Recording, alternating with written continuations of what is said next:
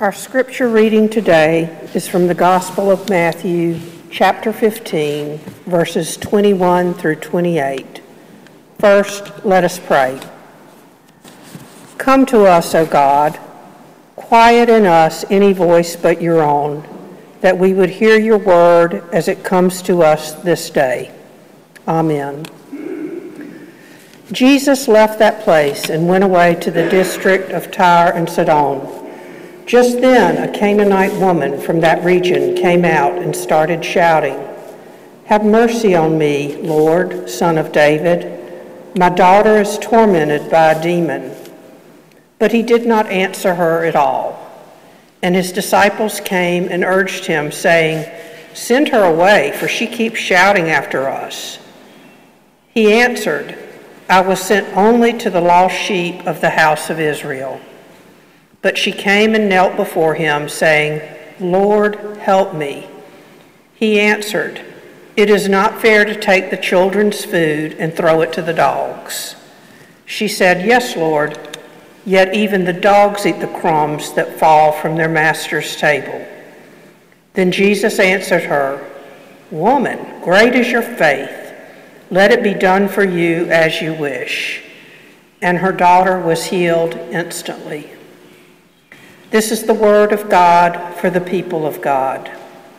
Thanks be to God.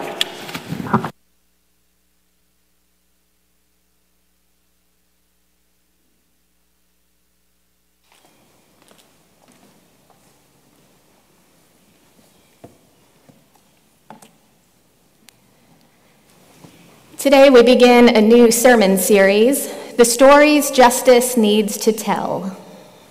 I suppose a more honest title would be A Few of the Stories Justice Needs to Tell. The ideas and actions of justice are so interwoven throughout all of Scripture, it's hard to choose. So our intent over these next several weeks is not to offer an exhaustive treatise on the subject, but rather to give you small glimpses of what justice looks like and where justice lives and how justice is realized. Now, there's different kinds of justice: procedural, distributive, retributive, restorative, and there's all manner of issues that justice engages. There's economic justice, gender justice, food justice, racial justice, environmental justice, and that's just to name a few. So in order that we're all on the same page at the start, here's the definition of justice that I'm working with.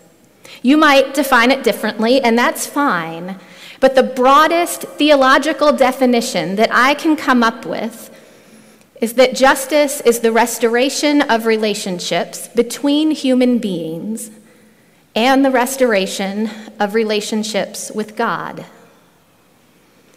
That word "and" is very short, but very essential, because for all of us who claim faith in the God of Abraham, our relationships with one another affect our relationship with God.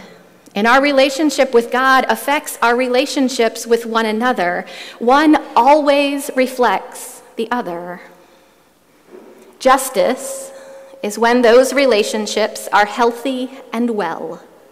Injustice is when those relationships are broken.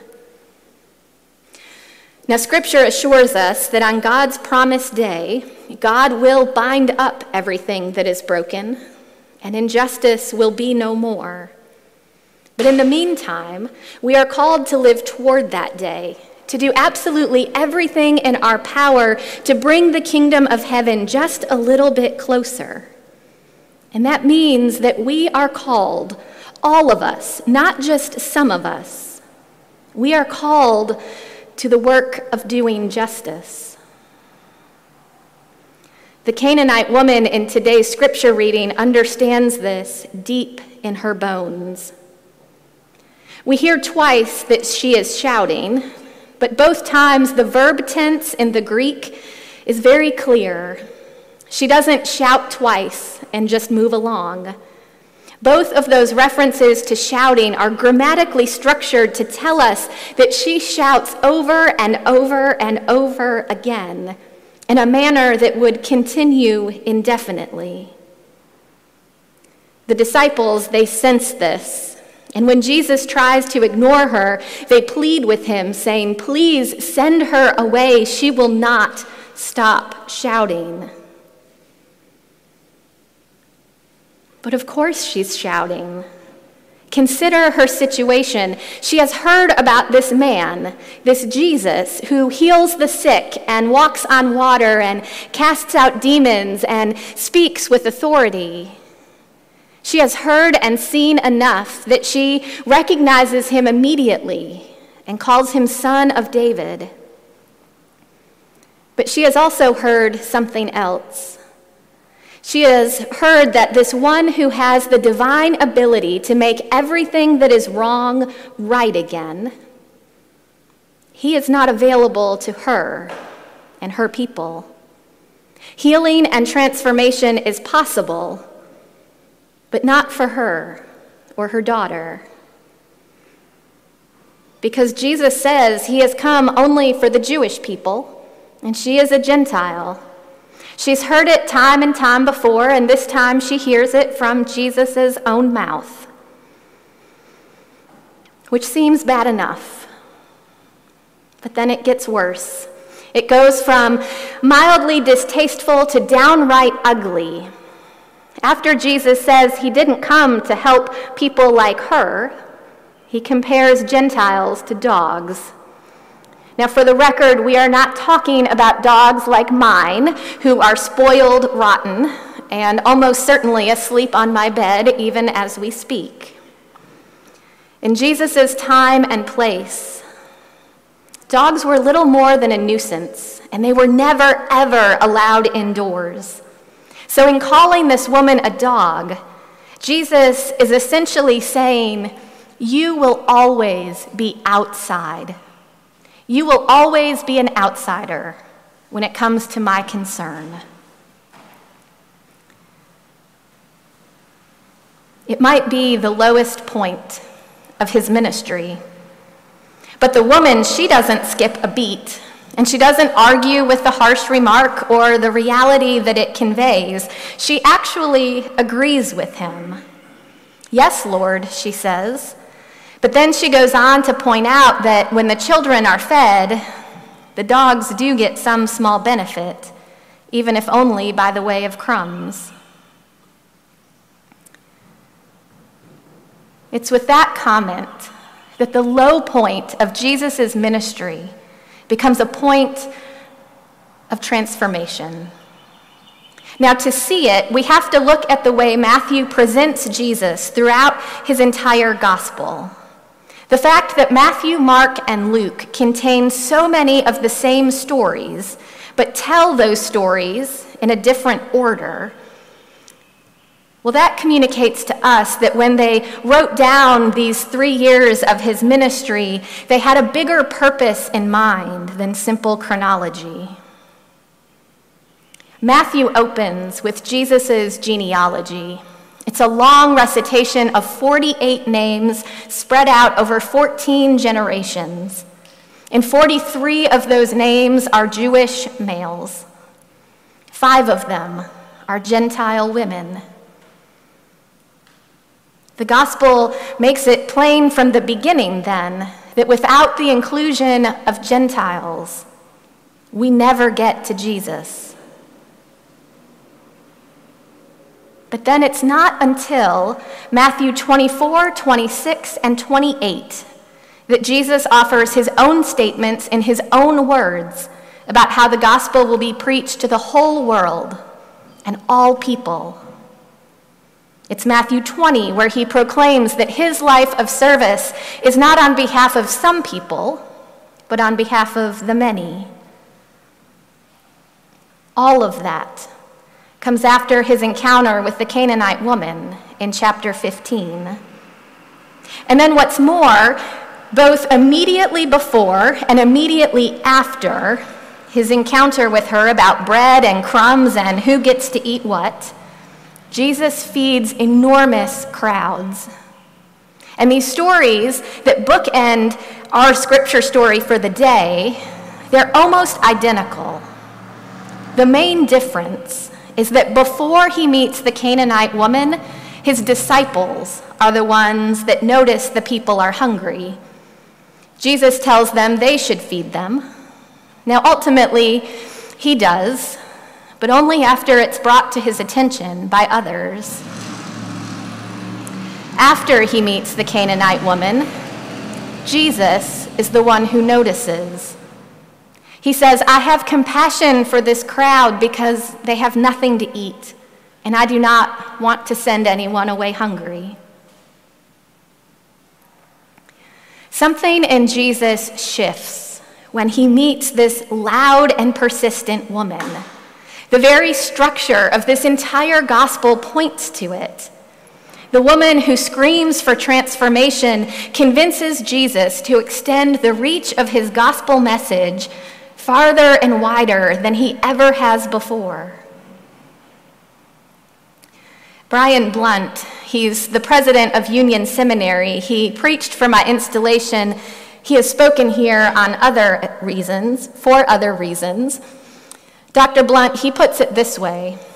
He says, the woman stands toe to toe with somebody she thought had the ability to control cosmic and demonic forces, and she challenges what he says. Now that is power, Dr. Blunt says, the power of a woman so determined to save her daughter's life, she dares to challenge the very system of salvation. I think that is why this story is included in the gospel. Scholars and students and people in the pews have long wondered why on earth it would have made the cut. It paints Jesus in a remarkably unpleasant light. But I wonder if Jesus doesn't ultimately see something of himself in that woman. And if I understand this text, Jesus wants us to shout for transformation in our world, just the way she shouts for transformation in her daughters. Even when all the signals say you ought to shut up, give up, and go home. If she could stand up to Jesus, we ought to be able to stand up to anyone or anything else in all creation. Now, if this story makes you a little uncomfortable, you aren't alone. Honestly, it makes me a little uncomfortable, but I've learned something. Whenever a text makes me uncomfortable, it usually means I should really pay attention to it, that it really has something to teach me. The work of justice is rarely comfortable. By definition, justice is about confronting things the way they are and insisting they can be different. And you know this, challenging the way we've always done it, or that's the way it's always been, that is hard. It is hard enough in the church, and it is harder in the halls of power.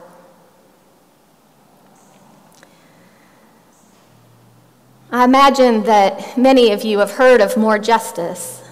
Spelled out, that's Midland's organized response for equity and justice.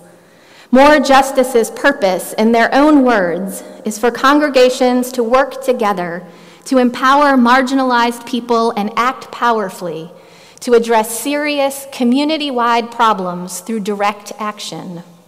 We accomplish this by identifying a problem, doing research, educating the public, and publicly addressing the root causes of and solutions to poverty and injustice. This year, More Justice addressed issues of affordable housing and gun violence. They made progress towards the creation of an affordable housing trust fund that will use local public money to support additional affordable housing here in Richland County. Shandon has long had many members participate individually, but this year we joined as a covenant congregation. And I am so grateful for the way that many of you have embraced this effort. In talking with some of the More Justice leaders, I learned that one of the obstacles they continue to face is that both individuals and congregations, they might support the overall effort, but they really dislike that direct and public approach of talking with leaders and holding them accountable, because it's really uncomfortable. It really is. I think the Canaanite woman would have been a member of More Justice. And do you remember how Jesus responds to her? He doesn't get angry. He doesn't chastise her behavior or get defensive. He says, "Great is your faith." And I imagine he does it with a small but proud smile on his face. Because she shouts for the right to eat a few crumbs of bread. But in doing that, she devours complacency. She chews up the timid desire to hide behind safe tradition. She swallows the temptation to be nice and polite instead of passionate and persistent. She consumes any loyalty to how it's always been done. She gobbles up the fear of creating tension. She wolfs down the anxiety of wondering what people might think, and she finishes off completely the idea that silence might ever be considered neutral.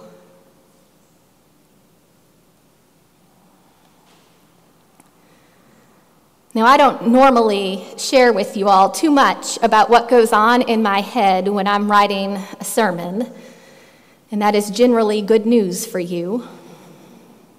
But for days now, every time I have thought about this woman, every time I have sat down to write these words, a song has played in the background of my mind. The great 80s power ballad by Tears for Fears. Now I know I have just dated myself terribly, and anyone who has ever endorsed my preaching is actually recanting right now. But you know the one I mean, don't you? You know the words. Some of you know the words. Shout, shout, let it all out. These are the things I could do without. Come on, I'm talking to you. Come on.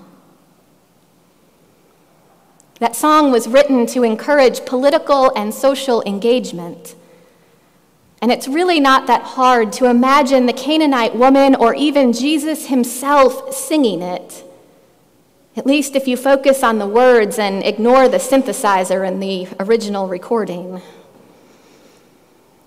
Because racial profiling and age discrimination and women earning 82 cents for every dollar a man earns, these are the things we could do without.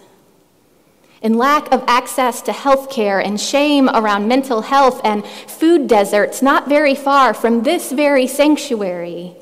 These are the things we could do without.